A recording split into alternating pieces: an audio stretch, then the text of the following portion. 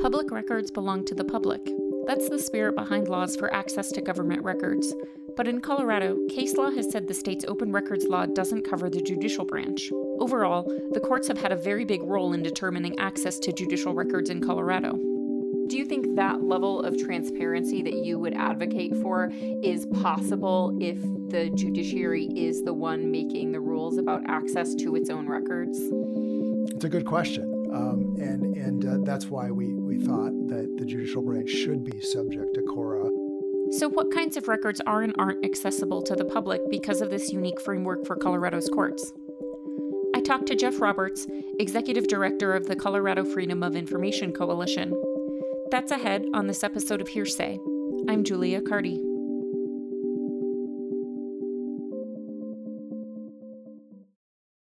Today I'm talking to Jeff Roberts, the Executive Director of the Colorado Freedom of Information Coalition. The nonprofit pushes for government transparency by advocating for open courts and access to government records and meetings. Jeff, thanks for joining us. Thanks for having me. We're here to talk about transparency in Colorado's judicial branch specifically.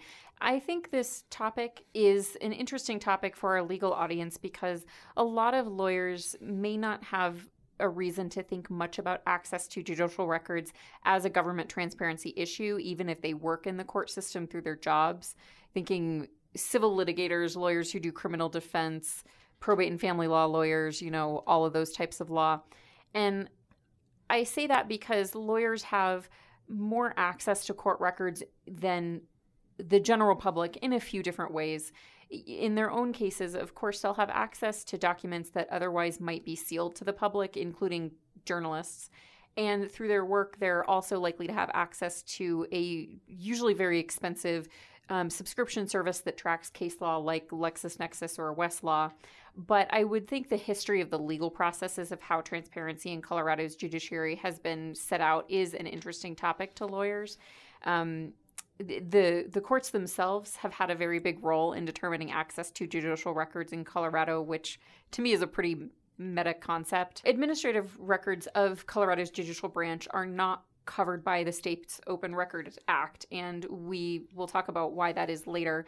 But first, I want to talk about what the exemption means practically. So what kinds of judicial records can the public not access as a result of Colorado's Open Records law not covering administrative records of the judiciary? Yeah, so the judicial branch established its own rules of access to administrative records a few years ago after a second appellate court ruling, Gleason versus Judicial Watch, said that the judicial branch isn't covered by CORA, the Colorado Open Records Act. And there was a whole process to promulgate this rule, which our organization weighed in on. And they ended up with a rule that is, in a lot of ways, very similar to CORA. But there's the main difference that we noticed of the rule that ultimately was adopted was how it pertained to the records of the personnel in the judicial branch. So if there is some sort of disciplinary investigation regarding an employee, there's a presumption in CORA that once that investigation is complete and there are records about it, that you should be able to get those records to find out how a public employee at the state and local level of government performed on the job. And the same presumption isn't there in the Pair 2 for a judicial branch employee. That's more explicitly mentioned in CORA and how CORA has been interpreted. So that is a concern to us, how that can play out necessarily. We haven't had a lot of examples of that yet where we've had records denied on that basis, but or at least not ones I've heard so much about. The Denver Post did do some pretty important stories about someone in the judicial branch who was disciplined for their expense reports and then was hired back on a contract. But I think that reporting was largely based on the severance agreement that came out of it. So I don't know all the ins and outs of how that story was obtained, but that's an example to me of why those types of records should be available to journalists and the public. As recently as earlier this winter, a committee in the judicial branch in Colorado was considering a rule to set a consistent standard for blocking or limiting access to criminal case records. What's the status of that proposed rule right now? They have a proposed rule. The process was behind closed doors, so couldn't go watch it. At one point in the process, Steve Zansberg, our board president, was asked to make a presentation, and he did that, although nobody could cover that and watch it. The journalists couldn't cover it. We've had to just kind of ask questions about how it's going. The proposed rule is out there. We haven't really evaluated it quite yet. We will be doing that and making comments about whether we think it does the job or not. What Steve has suggested is that Colorado adopt the ABA, the American Bar Association standard, which is really pretty simple in this regard, explain the countervailing interests, that type of thing. So we'll be looking at the proposed rule as it compares to the ABA standard. And then it's my understanding that the Colorado Supreme Court will have some sort of public hearing or process where people will be allowed to weigh in, not only as in a written way, but maybe verbally as well. My understanding traditionally has been sealing records tends to refer to specific records in a case, and suppressing tends to refer to an entire case that for one reason or another has been made inaccessible to the public. So for example, if I went to the Supreme Court library and was looking in the database of civil case filings, a suppressed case wouldn't even show up. It wouldn't even say, oh, you can't access this case. It just wouldn't even come up in the records. And I think the nuance between sealing and suppressing is an interesting concept for our legal audience that they could appreciate. So what's your understanding of what the difference between those two terms is? I think it's hard to know. And if you look at the rule that is put out there by the judicial branch and look at the definition of a sealed case and the definition of a suppressed case, they're very, very similar. And really it means that the records are only available to the parties in the case and the court itself, the judge. If the public wants access to those records or a journalist wants access to the records, they have to file a motion to try to get access to that. Often when there is a dispute over whether records should be sealed, and that becomes a public concern, lawyers will argue about the standard to apply instead of knowing from the outset what the standard to apply is. And there have been some cases like with the Planned Parenthood shooting suspect and the release of the arrest affidavit in that case, where that was something that was argued and the judge did not originally explain what standard was used to keep that under seal for a while. I think it eventually came out.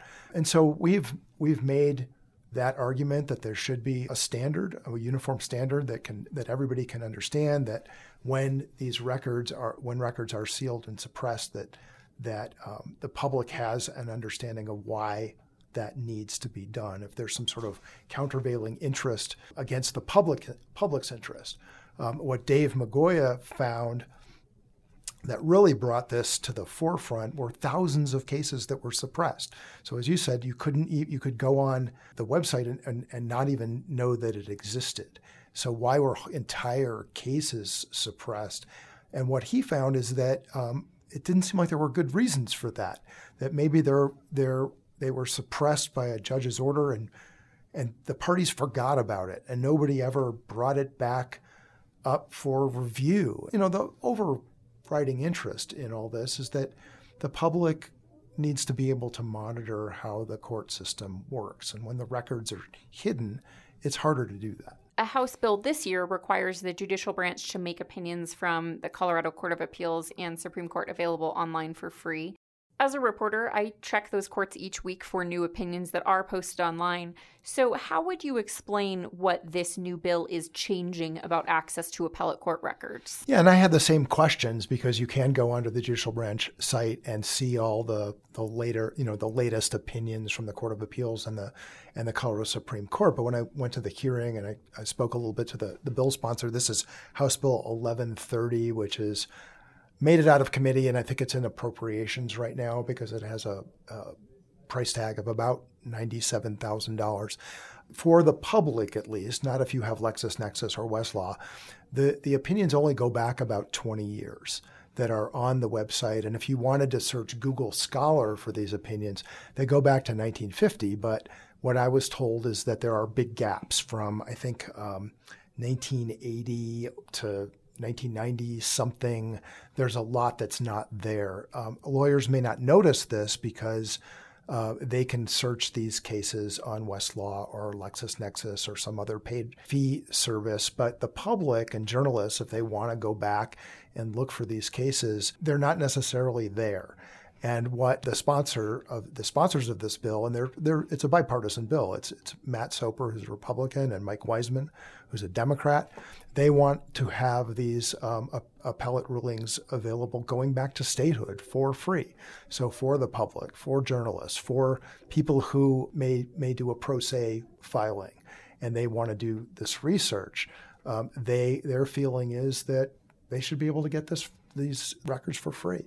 You mentioned that creating some kind of a state system that would be similar to PACER, which is the system for accessing federal court records, which you can do online for a fee. Creating a kind of PACER adjacent system for state court records would be kind of a hopeful next step after making, appellate court opinions online for free. So can you just talk a little bit about, is there any kind of precedent or model for whether a kind of PACER-like system for Colorado's court records would cover both criminal and civil records? And, another consideration is there a model for how much the judiciary should be able to charge? Yeah, so unless you have LexisNexis or Westlaw or something like that, if you want to look up criminal filings or civil filings on your laptop, there's not really a way to do that.